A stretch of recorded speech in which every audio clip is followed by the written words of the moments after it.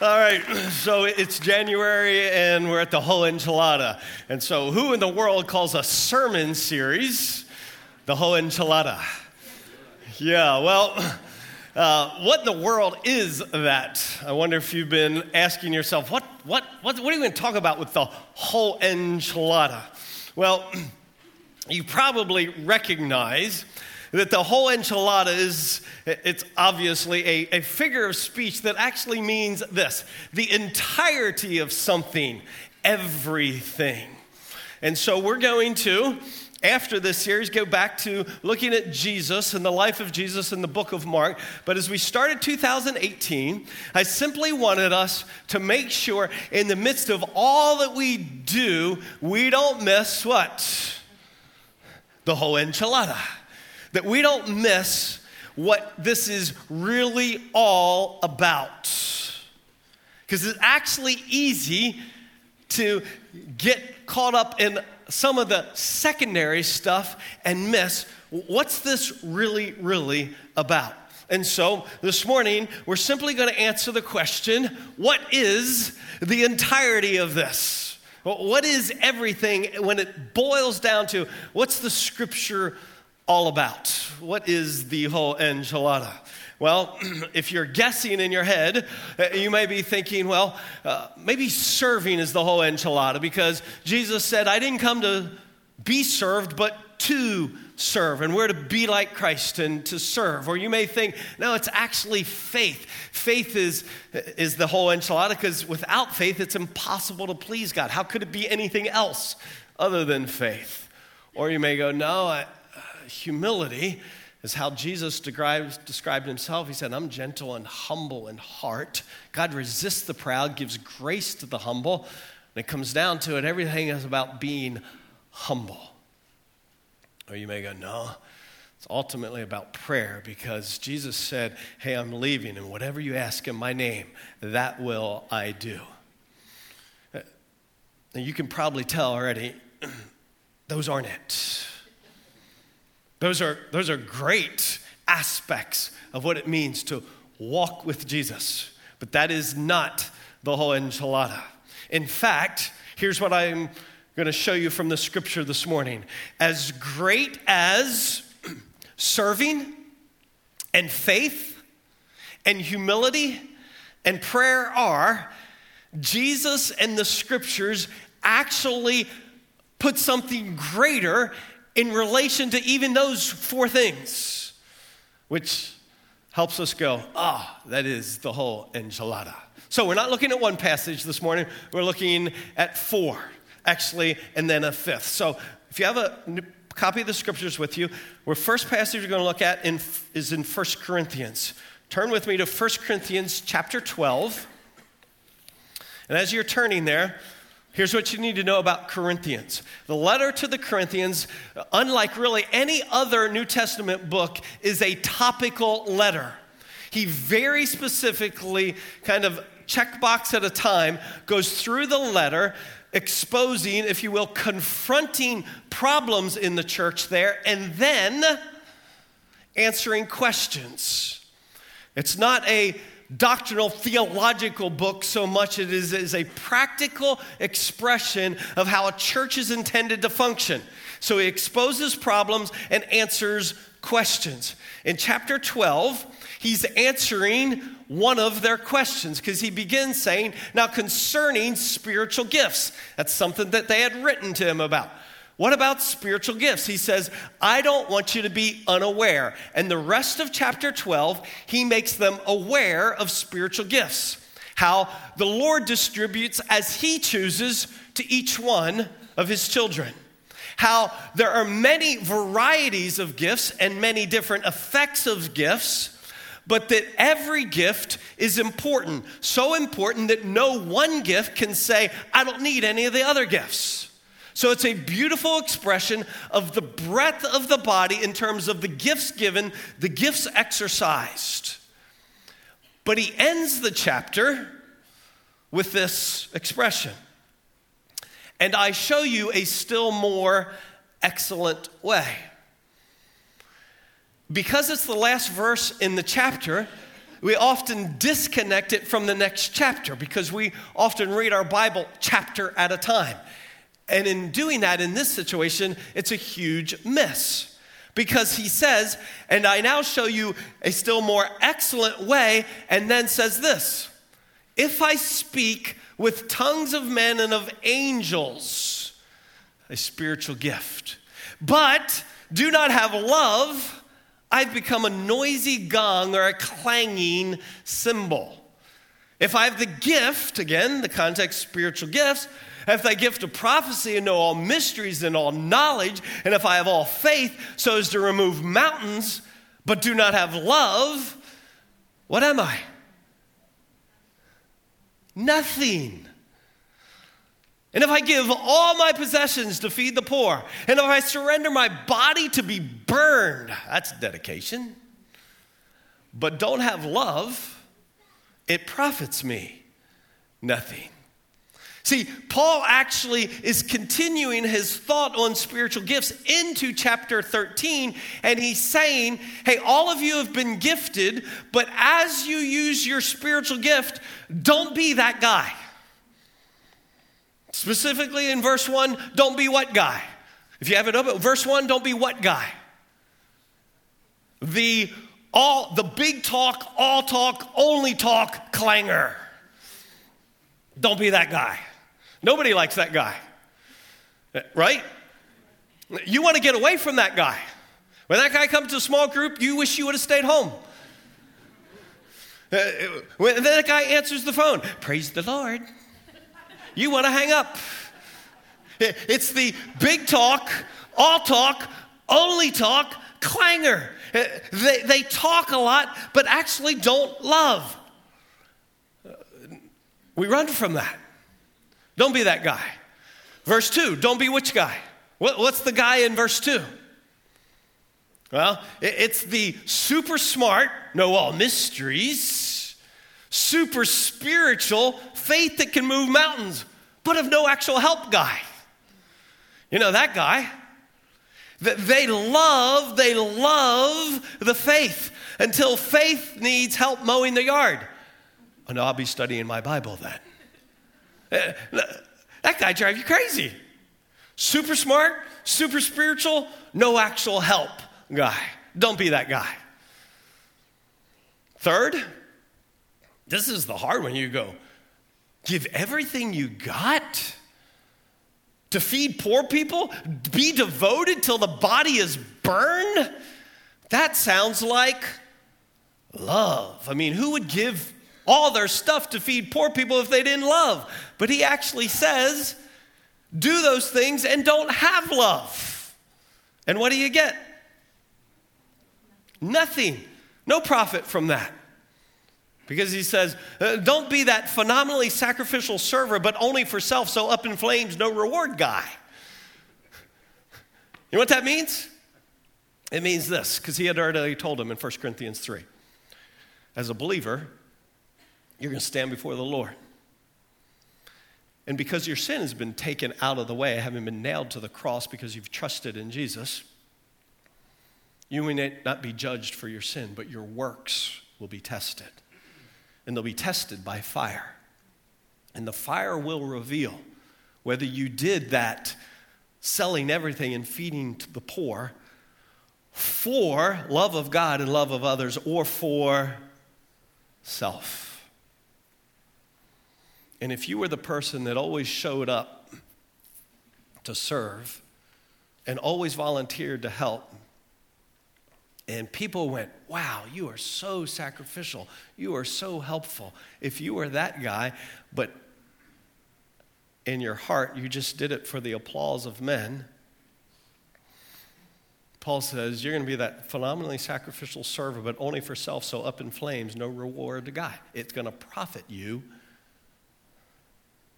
nothing. Don't be that guy. Why? Why? Because there is a most excellent way. And what is it? What is it? Love. Love is the most excellent way. Now, some of you are filling out your blanks. You're going, you skipped a line. I know. Love is the most excellent way in relation to what? What's this being said in the context of? Yeah, it's love is the most excellent way in relation to spiritually gifted service. That's absolutely key. Because as we'll see, the scriptures define and lift up love in relation to other things that are so important, so valuable to us. Spiritually gifted service, important to the body of Christ? Yes, but it's possible that we could engage in spiritually gifted service and never love. But we could never love and not engage in spiritually gifted service. It's the most excellent way. If you're open there, go down to the last verse now in chapter 13. In 1 Corinthians 13:13, he says it another way. But now faith, hope, love, abide these three. But the greatest of these is love. So, love is the most excellent way in relation to what? Spiritually gifted service. And now here he says love is the greatest. Love is the greatest. And did you notice in relation to? Yeah. See, that's powerful to me. That's like stop you in your tracks. When it comes to even faith and hope, love is the greatest. It's the most excellent way in relation to spiritual gifts, the greatest in relation to faith and hope. Okay, go a few books later to Colossians now.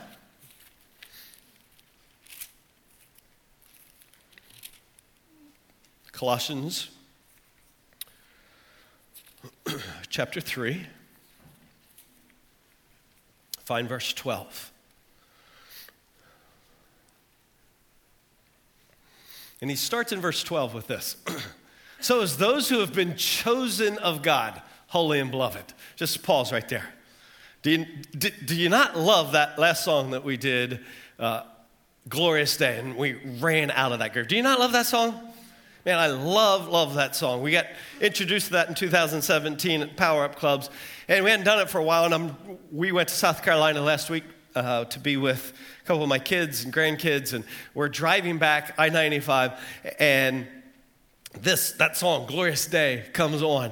And it was just different listening to it on the radio as opposed to sitting in front singing it. But listening to it, I was like, man, this is so good. And the longer the song went, the more I got into it. And at some point, I was like, whoa, I'm going like 90 miles an hour.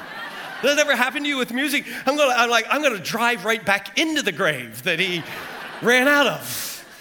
So I slowed down and I made a note. Tell Matt, when we start 2018, we got to start with the incredible truth that what was once my tomb, till I met Jesus and made me new, ran me out of that grave, that I am forgiven and I'm free. I'm a new person in Christ. So as those who have been chosen of God, holy and beloved, made new, he says, because of that, put on. Now watch this. Think, like putting on, like you got up this morning and put something on. If this year, 2018, every single one of us, every morning we got up and put on a heart of compassion, kindness, humility, gentleness, and patience, would that transform your home? If you literally put that on? Yeah. Instead of going, no, I'm tired of that patient shirt. I don't want none of that patience. I've had it up to here. Put it on. That would be awesome. But he doesn't stop there. Bearing with one another. Because that's a lot of life, isn't it? When it gets down to it, there's just a lot of bearing with one another. If you don't think so, go look in the mirror. And you'll see in the mirror a lot of bearing with needed. bearing with one another, and forgiving each other. Whoever has a complaint against anyone, just as the Lord forgave you, so also should you. Just pause and think. If really in 2018 we said we're going to put on compassion and kindness and humility, patience and gentleness, and we're going to bear with one another, and we're going to forgive one another, and we're going to live in that way every day, that'd be like a home run, right? Yeah, you'd think, except Paul goes, that'd be a good triple. Because you know what the next verse says? Beyond all these things that he just listed that would be like, we think, home run stuff. Beyond all these things, put on love, which is the perfect bond of unity. So we see it again. It's the most excellent way in relation to spiritual giftedness. It's greater than faith and hope. And it's the perfect, no. It's the beyond all perfect bond of unity. The beyond all. And we know he defined what he meant by beyond all in relation to that. CKHGBUPKF. Well, what is that? Compassion, kindness, humility. Hope was the last passage. That was close. Good try. Humility, gentleness, patience, bearing with, and forgiving. In relation to all that stuff, we go, that'd be phenomenal.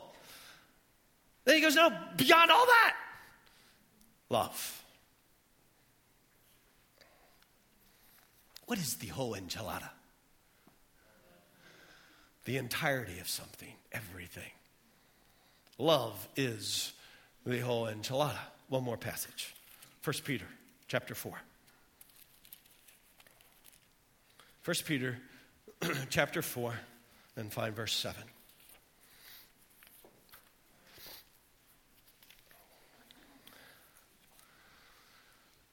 The end of all things is near. True or false? That's been true for a long time, by the way. So sometimes we forget that it's still true. The end of all things is near. Therefore, if we really thought, yes, true, what would we want? What would we need? Sound judgment and sober spirit for the purpose of prayer. Sound judgment, sober spirit for the purpose of prayer. Ever go to a funeral and listen to what they said about somebody and then said to yourself, I wonder what they'll say about me? Sure, it's almost hard to go to a funeral and not hear people talk about somebody and think, what will they say about me? Would you be honored if at your funeral people would say, you know, when life was hard and blurry and I wasn't sure, I could always go to them because they had such wisdom. They had the ability just to see through all the clutter and all the confusion. They just had this knack, this ability to make sound, clear thinking, judgment. Be honored by that. And they had a soberness of spirit. Not that they were boring, not that they were no fun. It was just they had the ability in the midst of all the extras in life to know, here's what really mattered. And to stay focused on what really mattered. Never over the top, never under the pile, just sober in spirit. And really, if I ever needed somebody to pray about something, they're the first person I'd text. Because I know they'd pray. That'd be an honoring thing, wouldn't it? It would. Which is why it's so compelling to me that verse 8 says, then above all. All what? Sound judgment, sober in spirit, and even prayer, above all, keep fervent in your love for one another. So actually, the greatest thing, the most excellent thing, the beyond all and above all thing that could be said about any of us at our funeral would be, they love people. They were the whole enchilada. You probably don't want that said. Because love covers a multitude of sins, and there's a lot of that going around. So there's plenty of opportunity.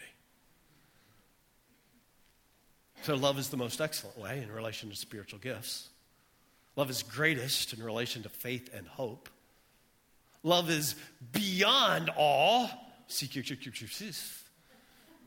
And love is the above all fervent cover. The above all fervent cover. Because love covers a multitude of sins. In relation to the times. Because the end is what? Near. The end is near. So, the love triangle, as I want us to remember it, is simply this. Love's at the point of the triangle. But I call it the love triangle because it goes like this. Love is the greatest, above all, beyond all, most excellent way. Not my conclusion. The statements of Scripture in relation to the things that we often hold dearest and most important to us. Faith and hope and prayer and compassion and service. That love is the what? What? The greatest, above all, beyond all, most excellent way. Say it with me. Love is the greatest, above all, beyond all, most excellent way.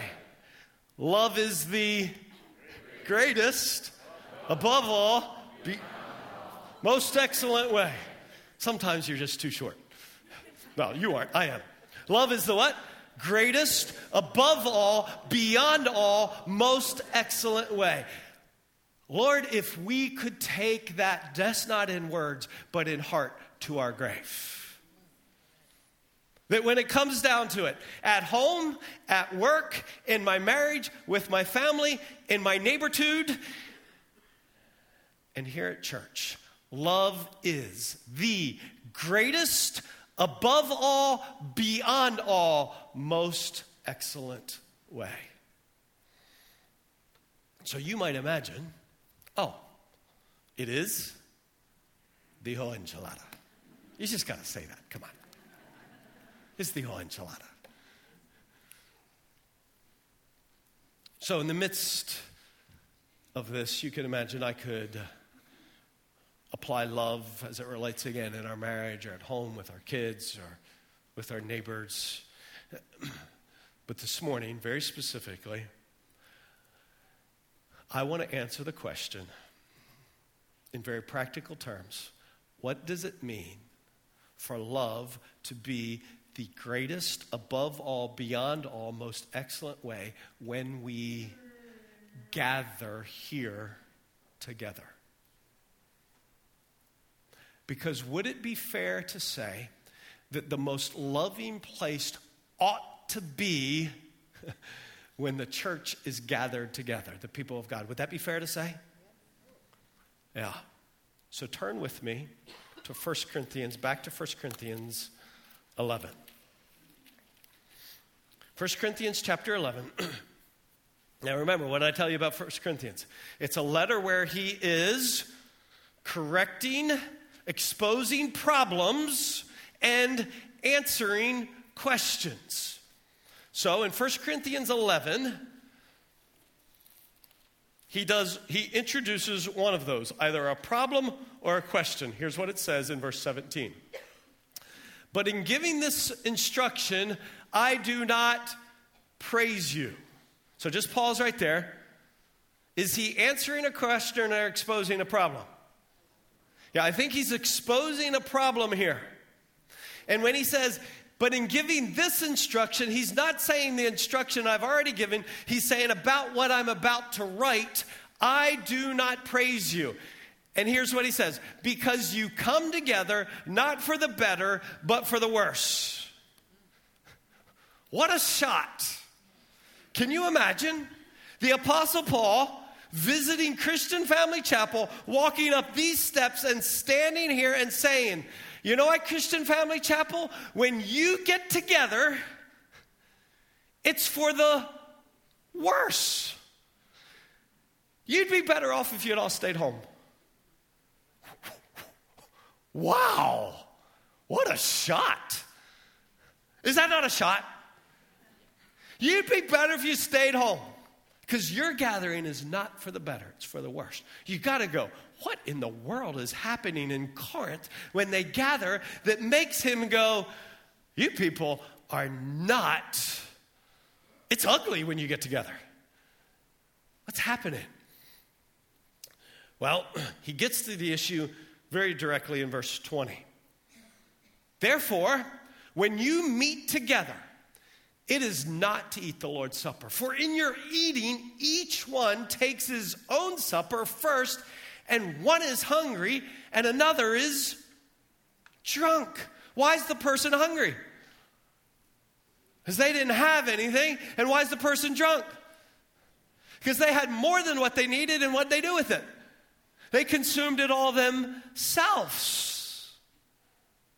He's going, when you gather, it's not the Lord's Supper. It's not what Jesus did with his disciples. When you gather, that's not what it looks like. And in Acts, it has this incredible statement as the church is first coming together. It says, and they were meeting house to house, taking their meals together in gladness with sincerity of heart. That's not Corinth. There's not gladness. There's need and drunkenness all in the same room when they got together.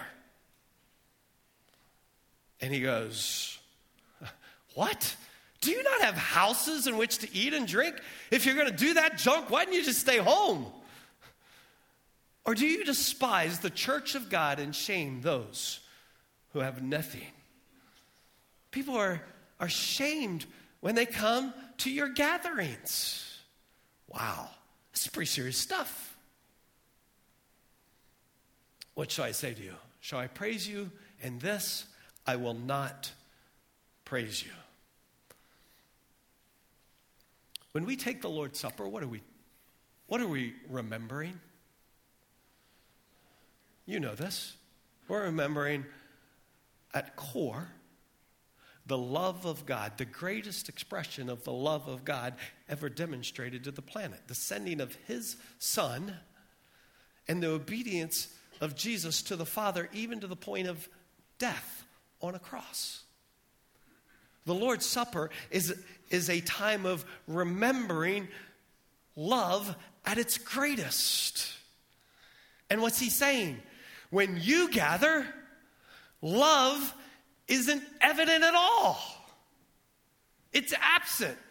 And it's absent in the way that you fail to look out for one another. It's absent in the way that you consider one another. And it's absent in your willingness to share with one another. And I can't praise you for how you love when you're gathered, because it's not loving. So he says, let's remember what the Lord's Supper is really about. For I received from the Lord that which I also delivered to you, that the Lord Jesus, in the night in which he was betrayed, took bread. And when he had given thanks, he broke it and said, this is my body. The taking of the bread and breaking the bread and saying, this is my body being broken for you. We're doing this.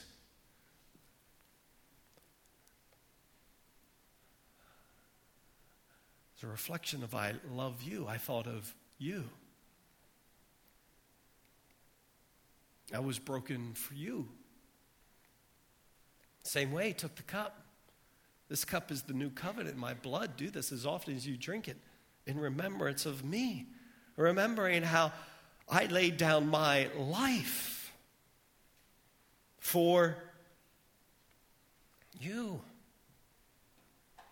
See, it's remembering of the greatest expression of love ever demonstrated on the planet. And I can't praise you, Corinth, because it's not loving when you all gather. You'd been better off staying at home. And then he says this, for as often as you eat this bread and drink the cup, you proclaim the Lord's death until you come. It's the lifting up of love in the act, but the practical is not loving. Therefore, whoever eats the bread or drinks the cup of the Lord in an unworthy manner shall be guilty of the body and the blood of the Lord. Can I tell you that for all of my life, until I actually had to teach this passage for myself and therefore actually really studied it, I'd been told my entire life up to that point that this was a warning to unbelievers. If they're in a setting where the Lord's Supper is being offered, that they better let the bread and the cup go by, because they'll be bringing the guilt of the body and the blood of the Lord upon themselves. And I want to tell you, I don't think that's what it's talking about at all. Who's Paul writing? He's writing to the church. He's writing to the believers who are gathering. He is confronting how they relate when they gather for worship. He's speaking to believers in their remembering and their gathering. And it'll continue to be revealed that his warning is not against unbelievers. His warning is as a believer. If you take in remembrance of Christ, the greatest expression of love ever demonstrated on the planet, and you do it in a context when you are living unloving to one another in the way that you gather, you're here. You're in this verse. But a man must examine himself. What's the examination? The examination is, am I loving the people I am meeting with? Am I loving the people that I am worshiping with? And in so doing, he is to eat the bread and the cup. So the question every single one of us ought to be asking before we take the Lord's Supper is, do I love the people I am gathered with in worship?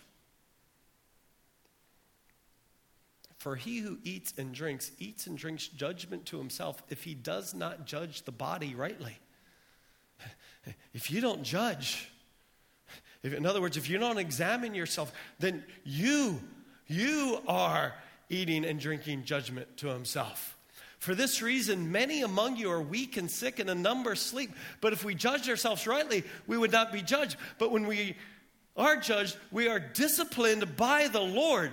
Folks, who does the scripture say very clearly the Lord disciplines? His children. The world is under the condemnation of God. It's the children of God that receive the discipline of the Lord. I'm telling you, this passage is speaking to the children of God who are gathering, remembering the greatest expression of love and not loving. And he's going, I can't praise you for your meetings. They're ugly.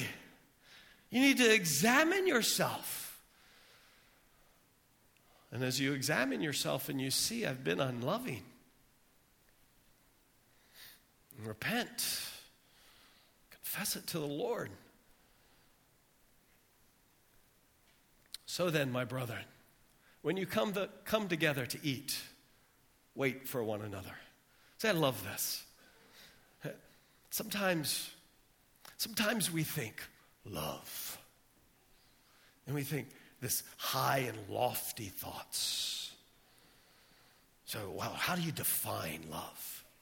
How did Paul define love for the Corinthians when they gathered together? W-A-I-T. Wait.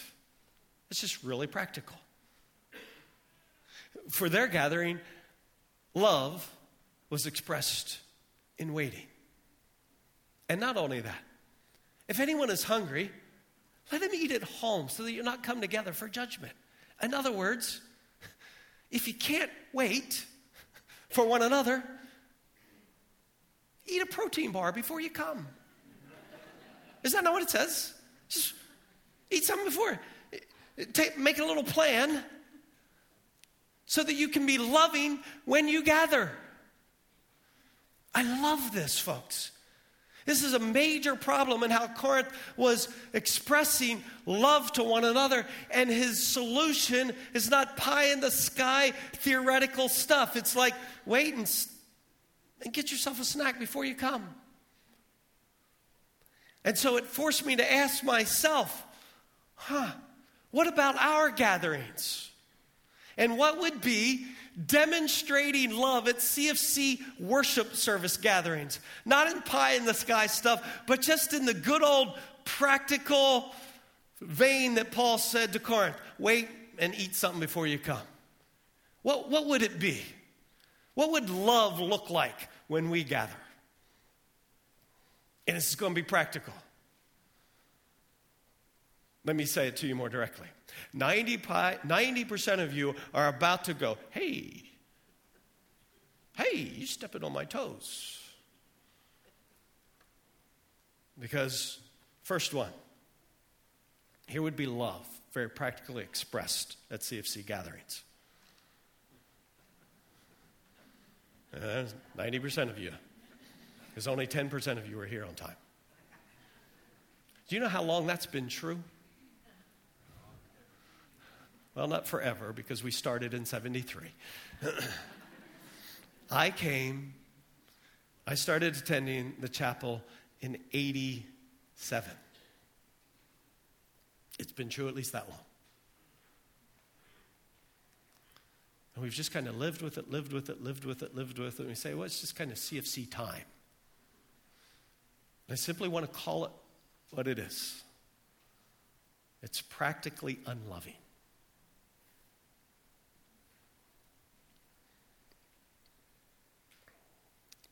How is arriving on time loving? Well, just very simple. Arriving on time, or even before time, means that you can actually talk to your brothers and sisters in Christ.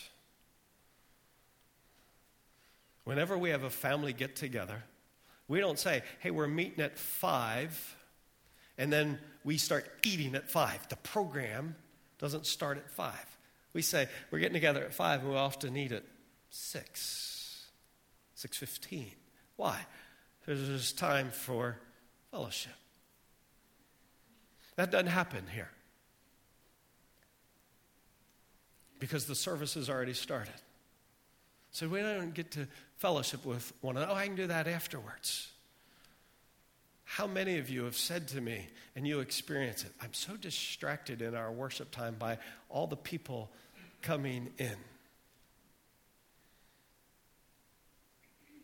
And we try and keep the doors closed in the back again because all the noise in the back that's hard for the people in the back. Just practical stuff. So you're just like, oh man, can we not talk of something a little more theoretical right now? And you may go, no, Paul said wait. Just wait for all of us latecomers. That actually doesn't work when we have a time worship service. So very seriously, this is not complicated. We've thought, how can we solve this? How can we solve this? How can we solve this? We can't solve this. You can only set your alarm or leave the house 15 minutes earlier than you have for the last 30 years or forever long you've been coming here. That's how it gets solved. You leave your house 15 minutes earlier. Because on time, for many of us, means, well, I drove on campus at time, then I had to drop off 2 kids, and then I had to talk to my 4 favorite people in the courtyard, and then I got in here. Why do we do so few music around here? Well, actually, you missed half of it. Seriously. This is not a pet peeve. This is loving. This is loving to one another in our worship. It's loving to our worship band that gives phenomenal amount of hours who feel like, well, we have to do our 2 warm-up songs until most of the people get here. That shouldn't be. Practical love demonstrated in our gatherings. Paul said to Corinth, hey, it's wait and get a snack before you come. Practical at CFC, leave home 15 minutes earlier. Could you do that next week? You could. I know you could. That's a stupid question. I know you could. Now, is it a mortal sin if you're ever late to church? Jesus said, hey, there's an ox in the ditch every once in a while. If your ox is in the ditch, understand. If your ox is in the ditch every week for 22 years, you need a new plan.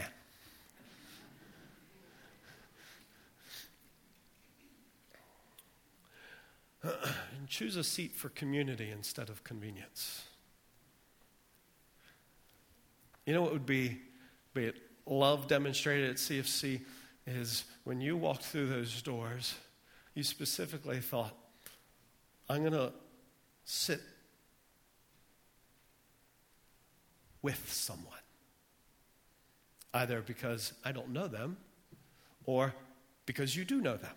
See, those are your 2 choices, which includes everybody. But it's choosing for community, not for convenience. And we do a lot of things in life out of convenience. We could do differently here. And love expressed by simply, as simple as look for somebody to sit with.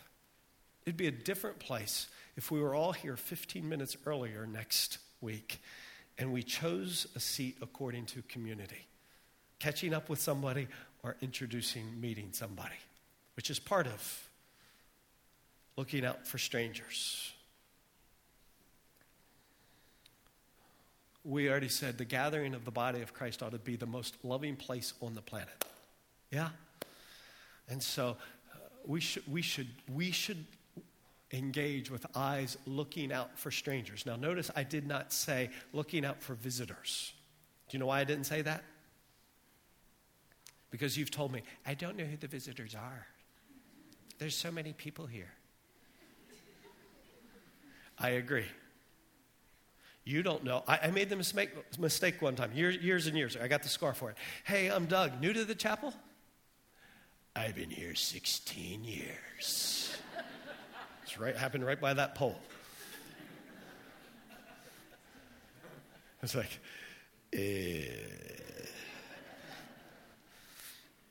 So I've learned, hey, I'm Doug. How long you been around? That's a safer question. You can look down your row right now and go, no, stranger. So you don't need to know whether they know it. You just need to know whether you know them or not. Either you know them or they're a stranger. Look out for strangers. They may be new. And the last thing that should ever happen at the gathering of the body of Christ is people would go, nobody noticed. Nobody looked out for me. That's so practical expression of love. So practical. Participate in the service. You know, when more people sing, you know what happens? More people sing. Because if you're like me, you like volume, right? Give me a little more volume so people can't hear me. The best part is sitting on the front row. And you know why our worship team wears earplugs? Because I sit in the front row. We can't hear that. No. But this morning, I was trying to, I run out of that grave with my cold. I was like, man, this is just ugly. But when we participate, we encourage others. This is, you don't have to be like great singer to participate. It makes a difference. When we bring our Bible, we open our Bible, it makes a difference.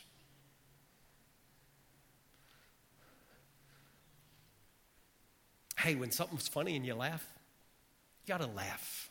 Not like my wife laughs. That doesn't help anybody. You got to be a laugher. Seriously. When we did that, this series So Powerful Could Slam a Revolving Door, that's really funny. A lot more funny than you all thought. Go on. Ha, ha, ha, ha, ha. Come on, that's funny. Slam a revolving door. Is that like over your head? No, but it was, I'm serious. It's simply participating. When we pray, let's pray. When we sing, let's sing. When we open the Bible, let's open our Bibles. And in this, stop to receive prayer. That's actually an expression of love. Not just the love that happens in that moment, because actually one of the greatest expressions of love is to be able to pray for one another. But when you stop for prayer, you are actually loving the rest of the body by acknowledging, my life's not perfect. Because sometimes we feel like, it's not that big a deal. I mean, anybody's life perfect? No, so the rest of us need prayer. And there's nothing, maybe it's just funny that I know because I know that I come always with all sorts of things in any given Sunday. And what a shame that you show up with a heavy heart about something or something major going on in your life, and you never allow the body of Christ to bear it with you by men and women who are saying every morning after every service, hey, we're available for prayer. It doesn't have to be earth-ending stuff. But sometimes we feel that way, and so when we stop to receive prayer, it actually communicates, oh, there's real people here. Matt and Christy are sitting here in the front row. Matt, one of the first times you taught here when you were a youth pastor, we didn't used to have prayer available after every service, but you had an opportunity for prayer after your message. And I came up, and Matt prayed for me. And afterwards, people were like, is everything okay? I saw you went up for prayer.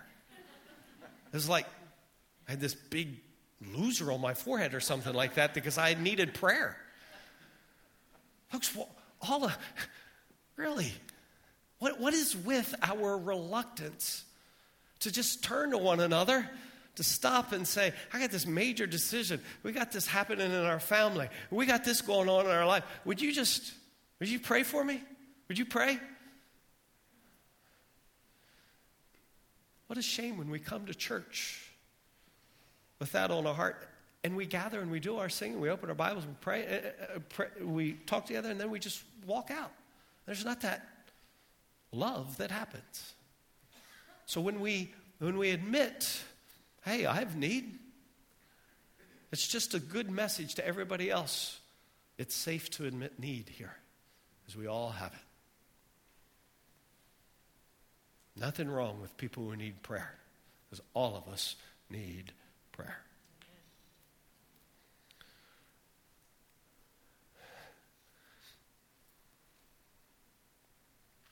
As you look at these, because we're about to take the Lord's Supper, remember the greatest love ever demonstrated, where Jesus said, I looked out for you. I sacrificed for you. I laid my life down for you. Would you examine yourself in terms of love in our gatherings?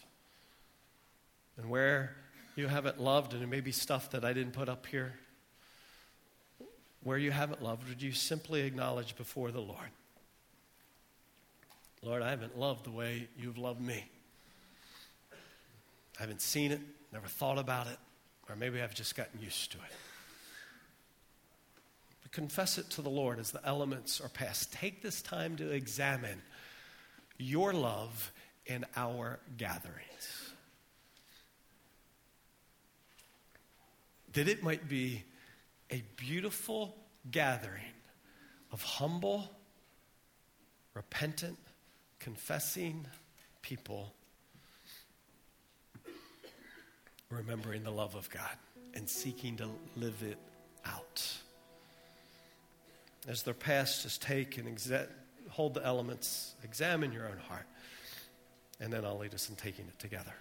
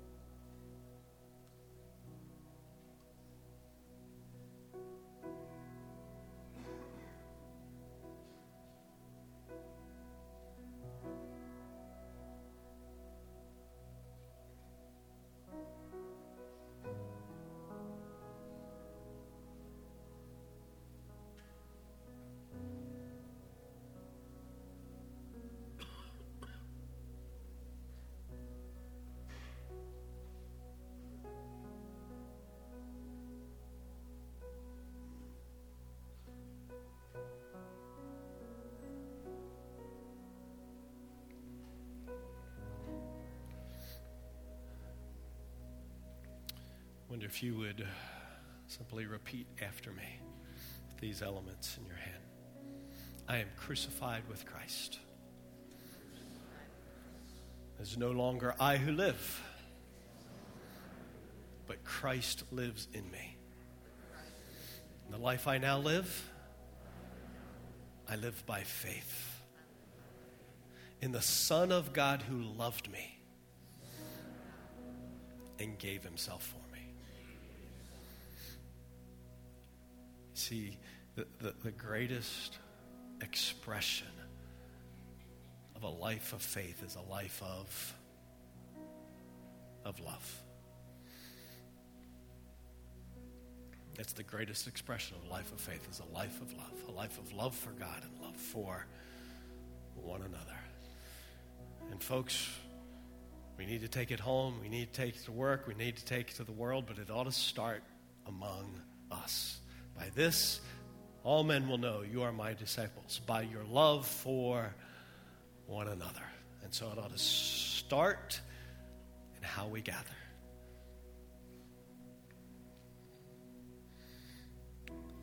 So, Father, thank you for your great love for us. I pray now that we would learn in some very practical ways to die to self, to think of others, to love well, that our gatherings wouldn't be ugly or absent of you, but be beautiful demonstrations of the love of God being revealed to one another. Thank you for sending your Son on our behalf. We take in remembrance of him now.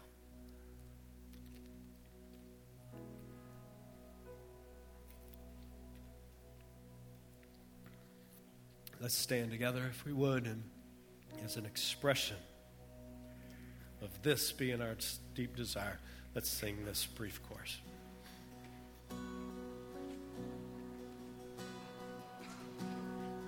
Let us be known by our love in every word and every deed. Honor the Son. Let our light shine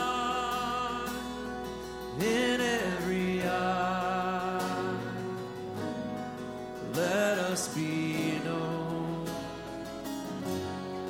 by our love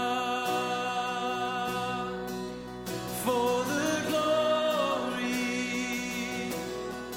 of the Father, for the glory of the Son, for the glory of the Spirit. Let us be known by our love.